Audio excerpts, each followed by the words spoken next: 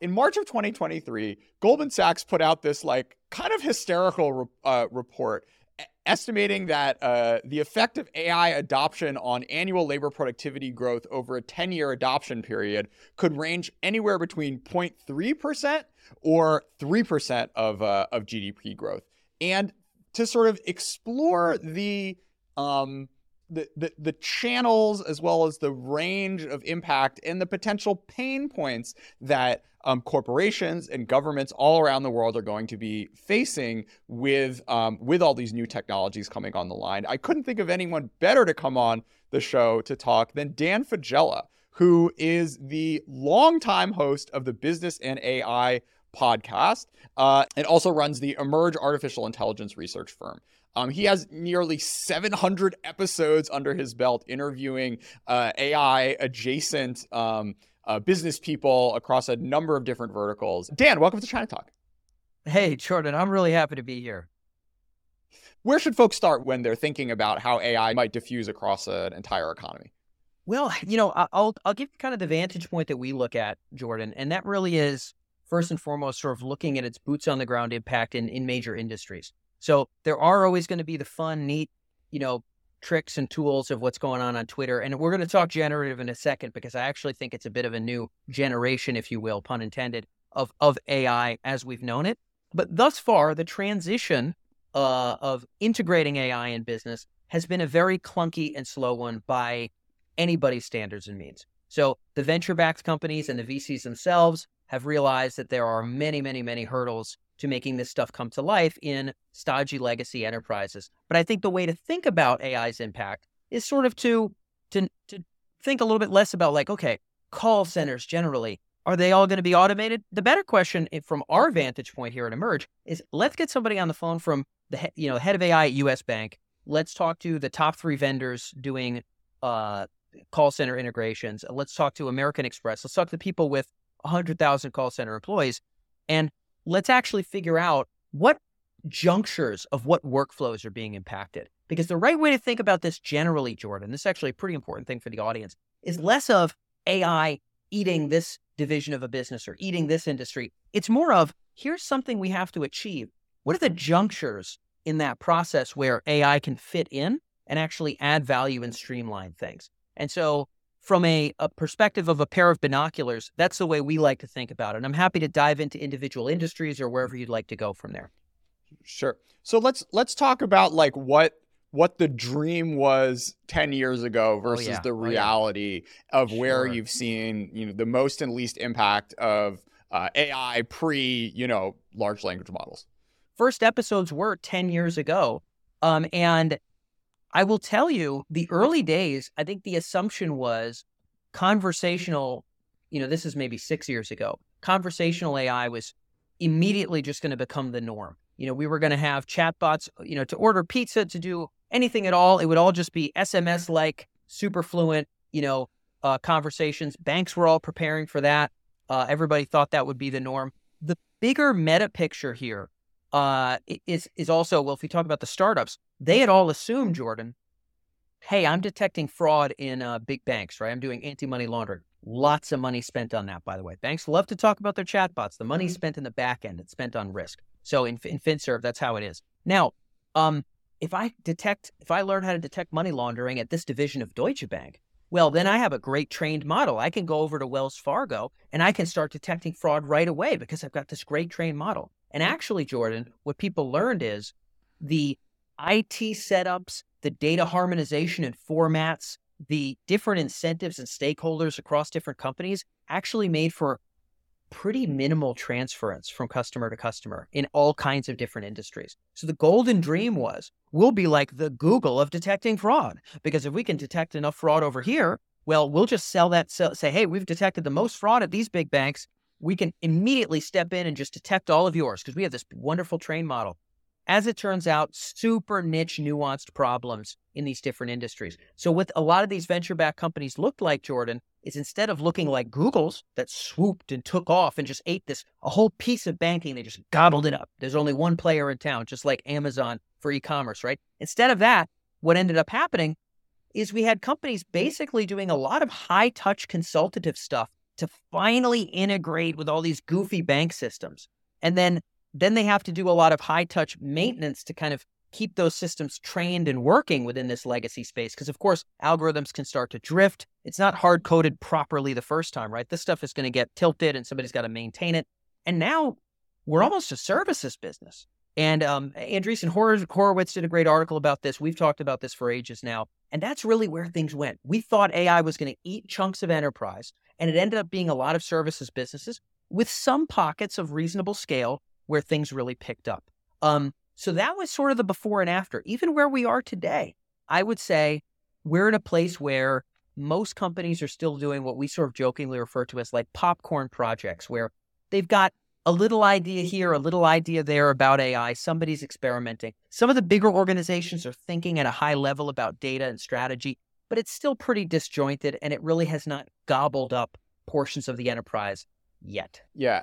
And sort of the key thing is like, look, when you turn into a services company, then when you're thinking on a national level, these are like, 0.5% here, 0.5% there. Like the sort of transformation, if you are not able to revolutionize these existing businesses, is they're only getting a little bit better. And that's not ultimately the sort of thing that is like driving, extra points in GDP growth over a multi-year horizon. Companies went in 5 years ago, 6 years ago. Some still do today. It's normally the ones that haven't learned lessons.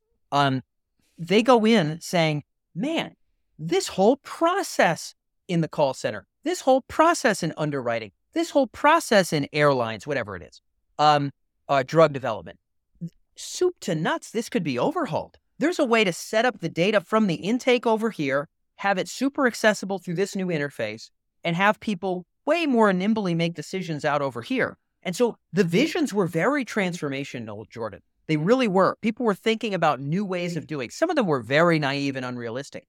Here's what everybody learned, and I mean literally everybody, brother. We've written about this at crazy length, is that actually, number one, it's still the Wild West. Enterprises aren't willing to be the first one to jackhammer their entire data infrastructure for your silly startup.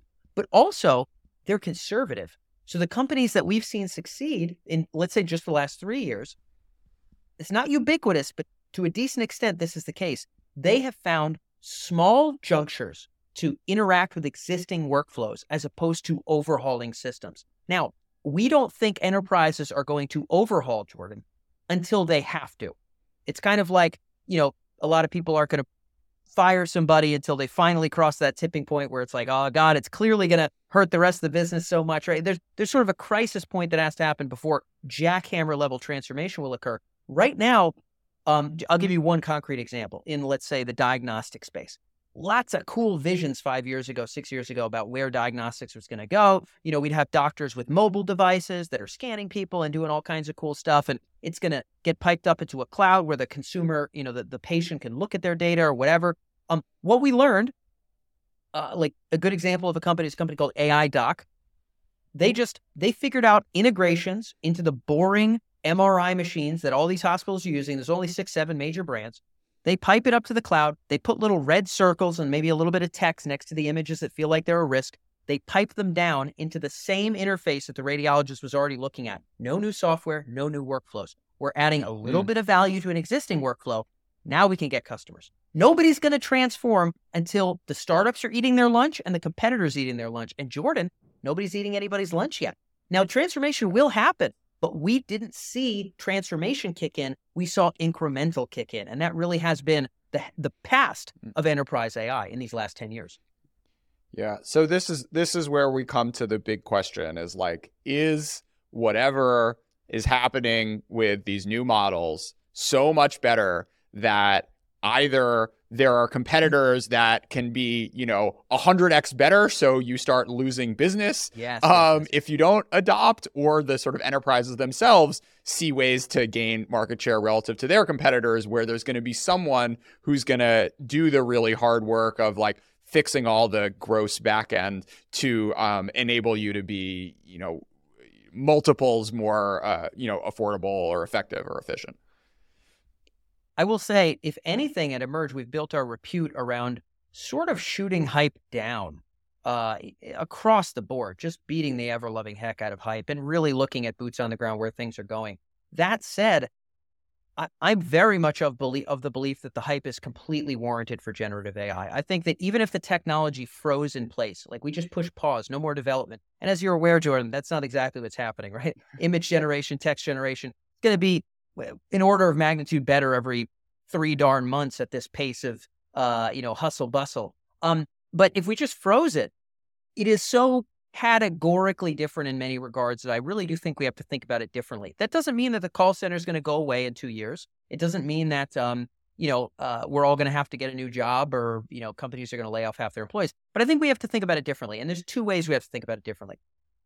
One is the bubbling up of this technology within existing enterprises. So the way that this has worked previously, Jordan, is companies have had to do a lot of clunky, funky procurement and onboarding with a vendor before a vendor could come in and do something, normally something rather specific within that enterprise. 12-month sales cycle, 6-month sales cycle to help detect fraud in some of your financial statements, for example, or something along those lines.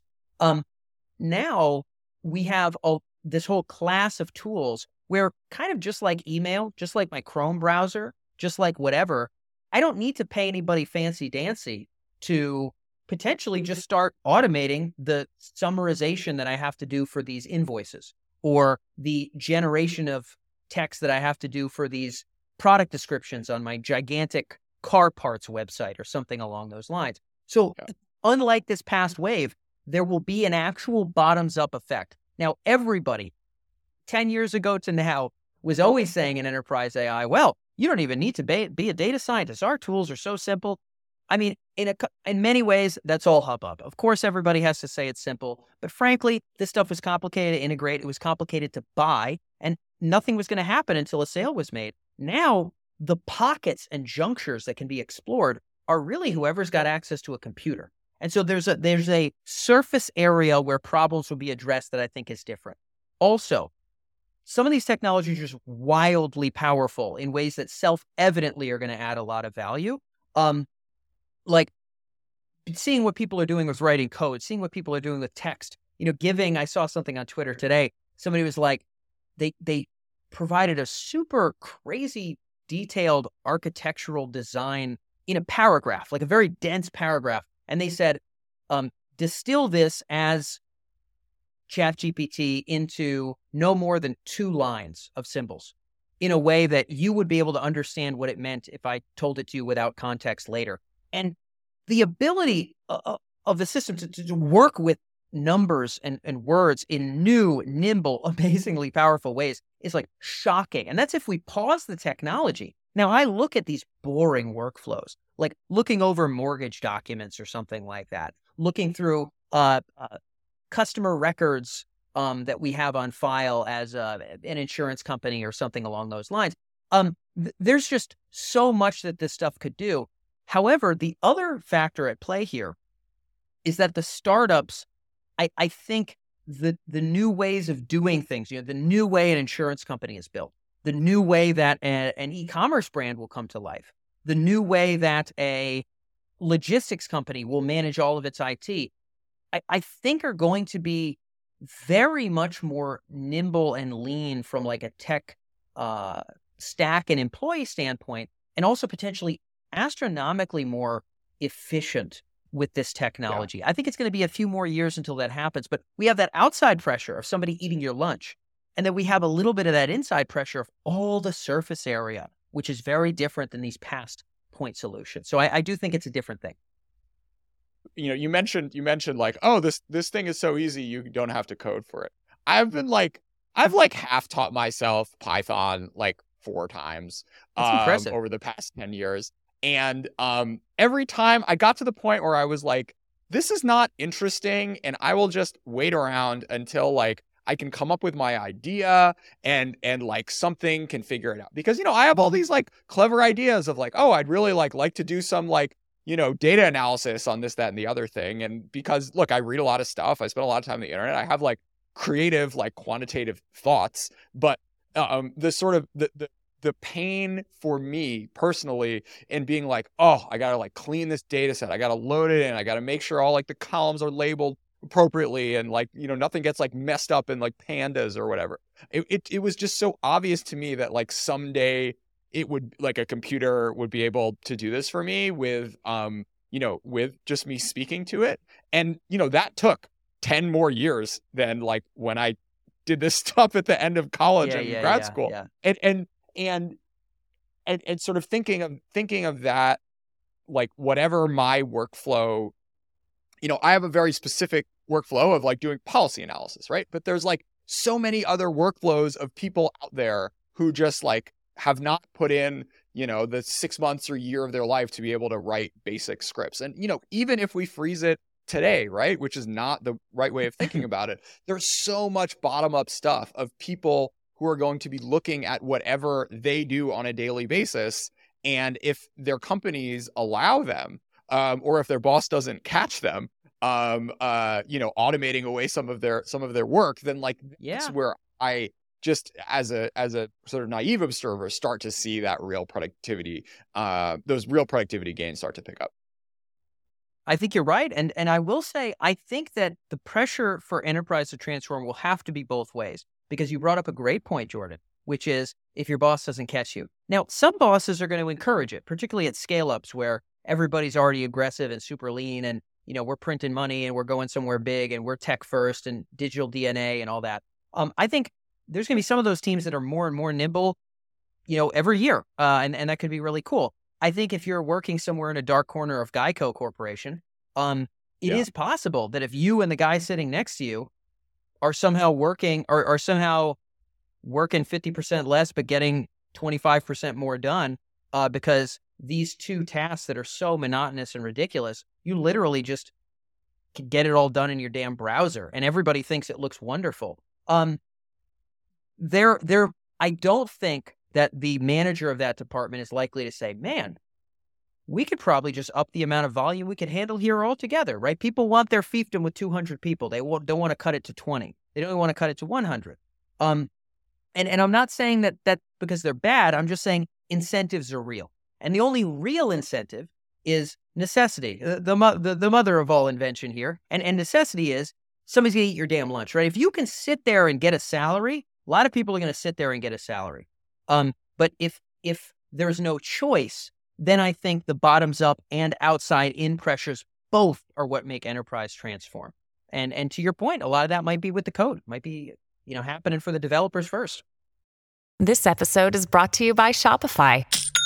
Forget the frustration of picking commerce platforms when you switch your business to Shopify, the global commerce platform that supercharges your selling wherever you sell. With Shopify, you'll harness the same intuitive features, trusted apps, and powerful analytics used by the world's leading brands. Sign up today for your $1 per month trial period at shopify.com/tech, all lowercase. That's shopify.com/tech.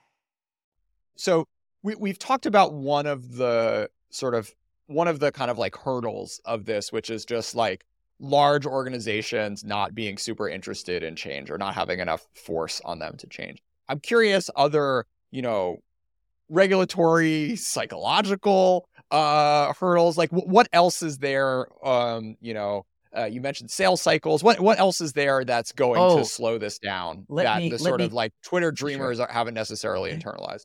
Yeah. Let me count the ways. So we have a good article called Critical Capabilities. So EMERJ and then Critical Capabilities. If you put it in Google, you pull it up. It's an infographic, basically breaking down the required capabilities of a company, roughly in 3 categories, but with subcategories of resources, skills, and culture. Ultimately, sort of have to be at a certain level for anybody to do anything with AI. So on that side, culture is a really, really big one. Most people are willing to concede. We probably need people that are nimble with Python, leveraging data architectures in order to wake this stuff up, use it in a better way, unlock its value. We probably need that. And so there's, you know, I'm not saying they're all doing hiring well, but I'm saying that skills we sort of realize. Resources would be sort of compute. You know, we can pay Amazon. We can work with one of these new startups. You know, maybe we want a data platform or ML platform, like a Dataiku or something. these are resources. Culture seems to be, none of them are trivial, but culture seems to be the one where the most frustration exists for both internal leaders in enterprise and vendors. And culture means basically this. AI is not IT. Here's what I mean. IT is deterministic. AI is probabilistic.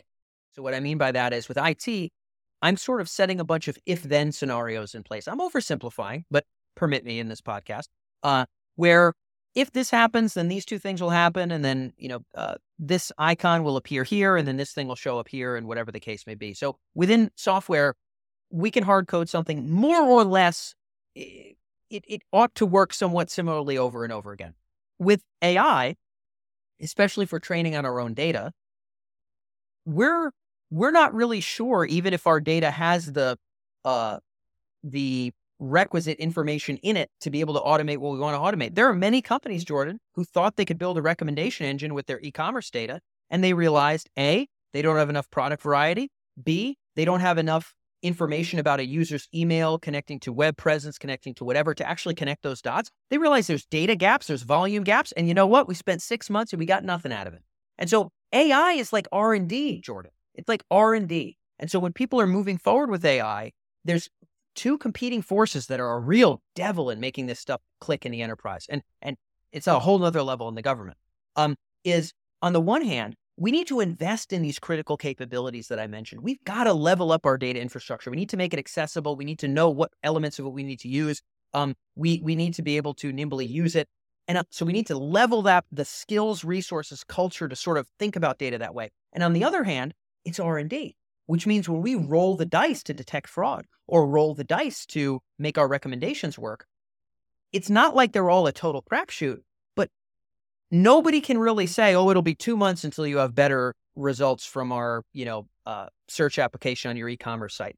Nobody with a straight face. Salespeople might say that, but it's very, very hard to say that with a straight face. So we have R&D, which is increasingly kind of risky, right? And then we have new capabilities that ultimately require investment. That's oil and water. And for that reason, we've seen a lot of spattering little attempts with AI, and there's very little vision from the top to force those two to meld, Jordan. And so that's got to be among the largest factor here.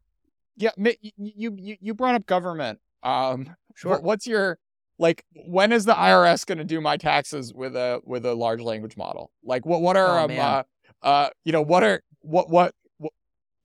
do this sort of promise, the dream versus reality 10 years ago to today, and how much is worth extrapolating in the government space, even with all these new capabilities that are about to come online. Yeah, look, I mean, defense is a little bit more of where we're focused at Emerge. And so when we talk to people, it's the startups and then it's the leadership in the more defense side. But we do talk to policy folks outside of that. Well, I'll just use the IRS as an example. One of the challenges there, I mentioned we have an internal pressure of people bubbling up and finding ways to streamline workflows. But then we have to have an external pressure of, okay, no, that has to scale because we cannot do things the old-fashioned way anymore. Those have to come together. And the tough thing about the IRS is there's no competition. And so necessity being the mother of invention, maybe we don't need to do anything except for sit here for 9 hours and eventually get a pension, right? And now I'm not hating on government people. Incentives are real. Everybody's run by them. I am, you are, our mothers are. That's my personal opinion. But I think that the government, number one, it's so hard to unify such a stodgy, kludgy, ancient process for kind of where the data are, how the processes work, etc. And there's really very little motive force for that bottom-up pressure, and there's no force from that outside-in pressure. So I'm not going to say never, but by golly, it's going to be so bumbling and so slow. It'll happen in the government by the time it's been boringly, predictably common in the private sector for everybody doing similar tasks. So once that happens, then eventually it'll creep into the government. But I wouldn't cross your fingers. Defense might move a little faster, but IRS, I don't think so. It's funny because there's all this research around nudging and sort of the government, lots of governments around the world, they would we'll do this study and we'll text people 3 weeks after they want to do something and we want them to do something and maybe they'll do it more. It's this has been so built out by, everyone who's trying to sell you something on the internet for 15 years now. And just now we're now sort of nudging people to sign up to get healthcare or buy, use their veterans benefits or whatever it is. And that's a really interesting frame of it. And, I guess with the defense stuff, you do have the, quote unquote competitive pressure of China's doing this and their system can beat our system. So maybe we want to get on that or something. But for anything domestic, it you don't really have that until you have voters demanding it, I guess. Yeah, Maybe? which who knows how long that would take, right? I mean, I don't really know how to solve that Byzantine internal issue, but you're right. Defense is moving a little bit faster, but they have a lot of their own challenges with bringing this stuff to life. There's incentives there too, Jordan. There's an ecosystem of companies who bend metal first and very recently learned how to write a line of code, okay? And now those companies are the ones that have all the relationships, all the old boys club. And I'm not calling them bad. I've had Raytheon on the show. They're going to be on again. I got nothing but respect, brother.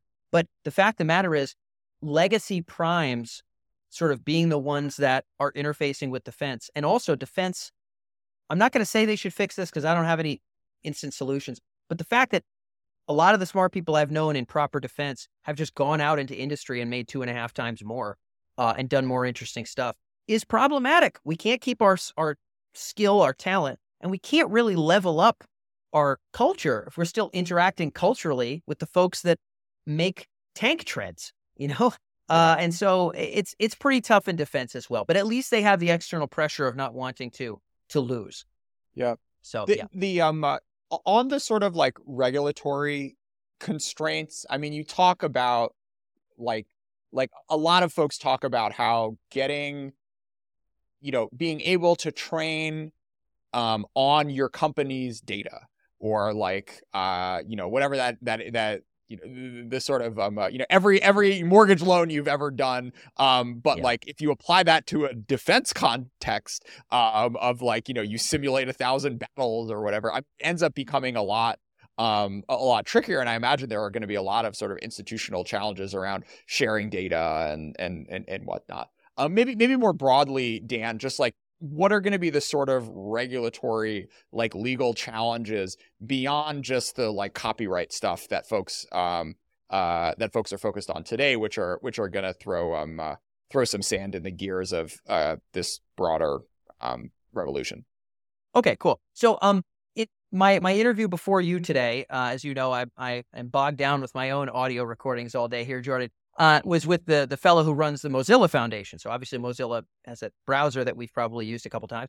And they're really interested in sort of where the future of the web is going. We had a pretty robust discussion around this risk and policy-wise earlier today. And I think a lot of the ideas that I just unpacked, I've got to give the guy some credit, Mark, who runs the foundation there. Right now, think about it like this. I look outside, and there's roads, there's double yellow lines, there's stop signs, there's lights that are green, red, whatever. There's there's highways, there's smaller roads. And then also I look at my computer. I've got a browser with little icons at the top. I've got little logos in those icons. I've got an email address that has an @ in it and then has a dot in it and all kinds of stuff. That digital world and that physical world of roads, none of that was self-evident. And so this new space we're entering, where data is flowing and pouring off of people and organizations, and there's going to be new kinds of privacy concerns, new kinds of manipulation concerns, new kinds of data rights and sovereignty considerations. Number one, none of it has hit the ground running hard enough for us to define everything. And I think that's okay. Let's let some stuff happen. I'm hoping nothing horrible happens, but that's it. But eventually, business, consumers, government will sort of, in an iterative way, having this discourse, and intergovernmental organizations that are trying to think about this, will start to map out what are at least the highways here. And we'll start to map out what are the speed limits here. And we'll start to map out what are the new kinds of crime, right? There was a time where, stealing an old grandma's info by some email scheme or something, somehow went through some loophole, right? There was no specific kinds of cybercrime identified or whatever. There's going to be all new sorts of that. So I would say, the businesses that'll stay farthest ahead of that, and probably government as well, will be the folks that are actively participating in that conversation now and figuring out what smell like the risks. what smell like the components of GDPR that might make their way in some way, shape, or form to the U.S.? What are my competitors in big pharma, in banking, starting to do with data governance? Being mindful of what regulators are knocking on their door about. So I wish I had a hardened vision of it. What I would say is the roads and the browsers and the internet rules and the rules of the road, they're all being written right now. And the companies that are going to brace well for that are going to be the ones that are part of that discourse and kind of prepare themselves governance-wise along the way. So I wish I had a better answer. We can go deeper, but that's kind of a high level. Yeah, maybe I'm sort of like your 3 industries you're most optimistic for and 3 you're most pessimistic for over the next, say 5 years of being able to incorporate whatever new AI stuff comes down the road in a sort of radically transformative, like productivity increasing way. Whoa. Okay. And some of this, so I definitely have a perspective for this in terms of AI up until now, Jordan. So if ever anybody said, hey, Dan, pound for pound, industries that not only are percent of their budget investing the most of AI, but percent of their processes integrating the most AI, it'd be pretty easy to ballpark circle around e-commerce, digital media, and fintech as areas that are very digital first and extremely AI nimble as little sub-industries. So those are spaces where I don't expect us to have any winners that aren't super hot to trot on the latest of AI. So they're kind of digitally nimble spaces. And so they've got some advantages there, but those are areas where they're certainly not spending the most, right? Banks have a lot more money than fintechs, but the percent of workflows that are flexibly, nimbly leveraging AI and fintech is another stratosphere compared to legacy banks. So we talked online media, fintech, e-com, spaces where we should expect things to be ravenous, absolutely ravenous. New companies founded to just be adopting this stuff off the get. Slow spaces. Okay. Within legacy enterprise, financial services are faster at adopting than most of legacy enterprise. So banks are always like, we're so slow here in the banking world. This company was founded 150 years ago. I'll just tell you right now, Jordan, the dollars spent and the relative digital fluency inside of even a stodgy Wells Fargo is on another stratosphere compared to manufacturing, logistics, oil and gas, mining. Some of these industries we're using yellow pads in some of these industries, Jordan. I mean, I'm not joking with you. And so, our warehouses are managed on yellow pads. And so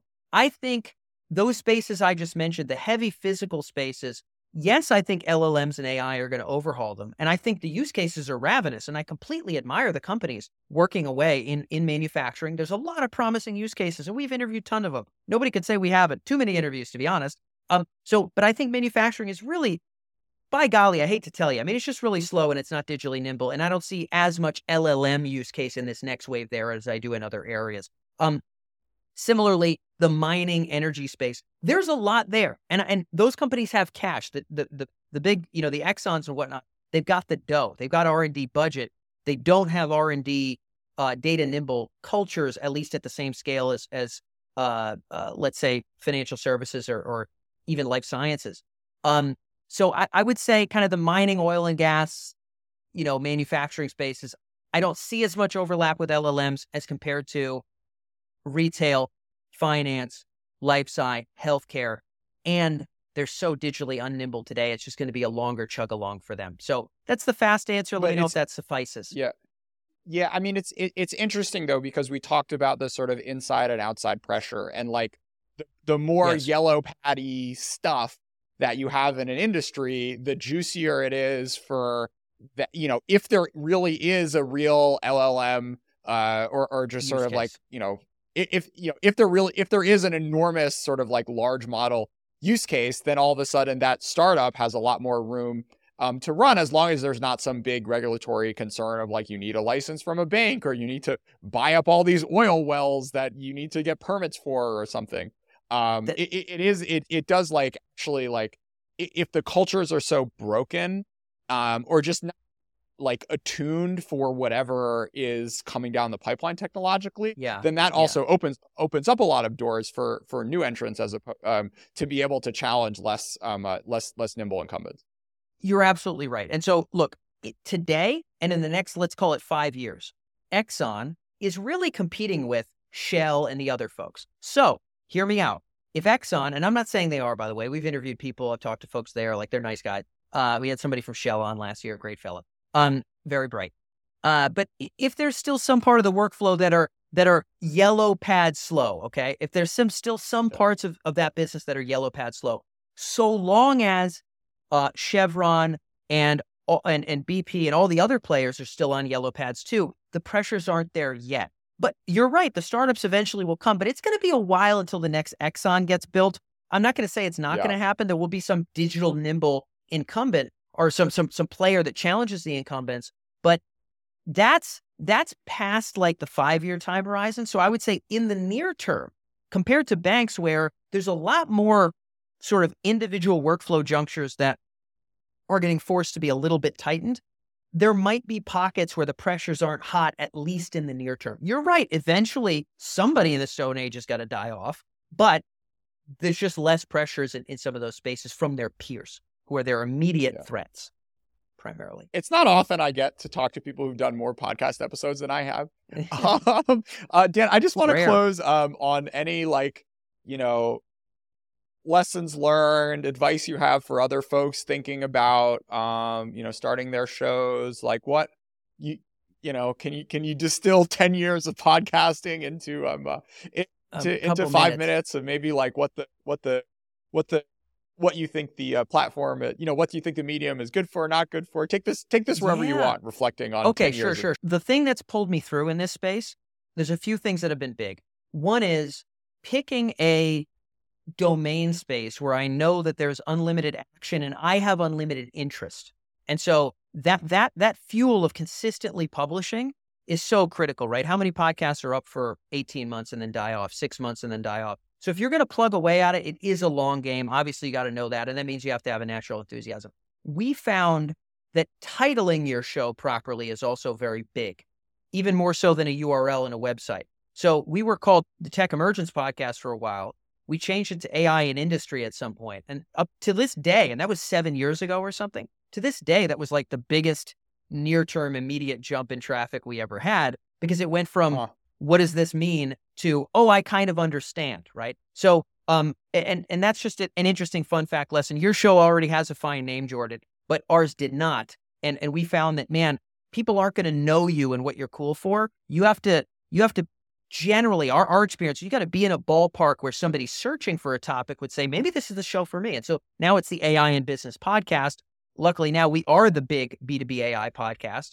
But that name change was the difference between 3 people listening and our first couple thousand people listening, right? So very, very big thing there. And I guess there's one other parting bit of advice. The other thing that's made shows fun is sort of have, when you interview people, we have found that the more that communications people are involved in really micro structuring and bullet pointing what you're going to cover, the absolute worse the episode is. The best rule for great episodes, from my experience, is get really smart, super experienced people that you want to talk to anyway. Have like a meta topic and like 2 to 3 sub bullet points, even if it's 45 whole minutes, 2 to 3 sub bullet points you want to crack into, and let really smart people roll.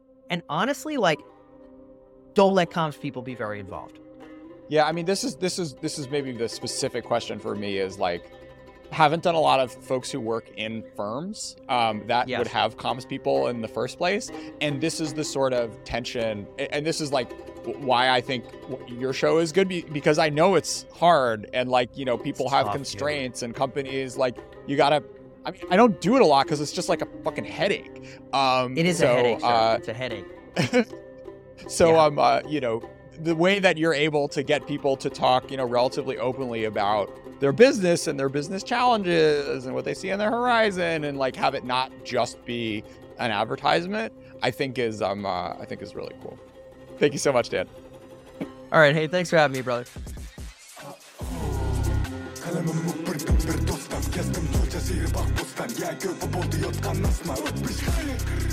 Ökünüz yok, adamızdan baskan. Hoş geldin, gel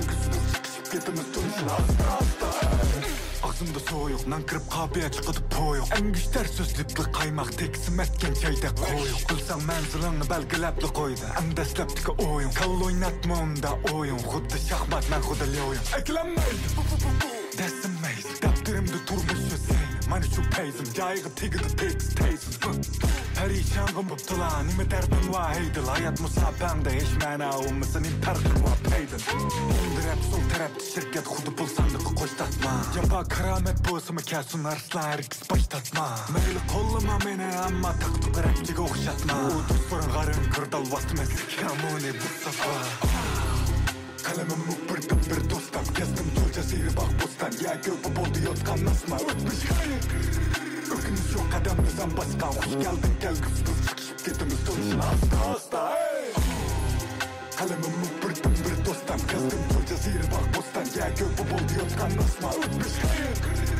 Ökünüz yok adamınızdan baskan Hoş geldin gel kıstız Çıkışıp getimiz dönüşün hasta Neydi yengil fıçıda X Oynadı pekis, turu da aldımda beşini eg Udaydı begim, aydın jirak, sayamdın yakın Tapımı şaraptın hazırak dedi Gönlümle belsamla ketmeydi geç Gürke bir sunuma depte gitti Yaptığıdı seylem güzel, es kıldım bana inan yügen Diploma kağız dedim özlemge koçağa çıksa insan yügen Yapmışımdı köp boy hıyal Çok o çıktım pinham bilen Rahmet kalemim Nimda peyz nimere bu ilham digen Kadın çıktı havadan şüküş Mikrofonumda yağ Jirak tuğmendim valak dek Krof yakmaydı süren şav Emdi keldi kolmun asiyaga Ahırlaşık bal Altın degine vakum degine Başkısa mesmiş al Kalemim mukbirdim bir dostam Kestim dul ceziri bak bostan Ya göbü boldu yotkan nasma Ötmüş hayır Ökünüz yok adamınızdan baskan Hoş geldin gel kıstız Çıkışıp getimiz dönüşün hasta Kalemim mukbirdim bir dostam Kestim dul ceziri bak bostan Ya göbü boldu yotkan nasma Ötmüş hayır Ökünüz yok adamınızdan baskan Hoş geldin gel kıstız Çıkışıp getimiz dönüşün hasta L5A Man, that's the shit, that's the shit, that's the shit, that's the shit, that's the shit, that's the shit. Gonna make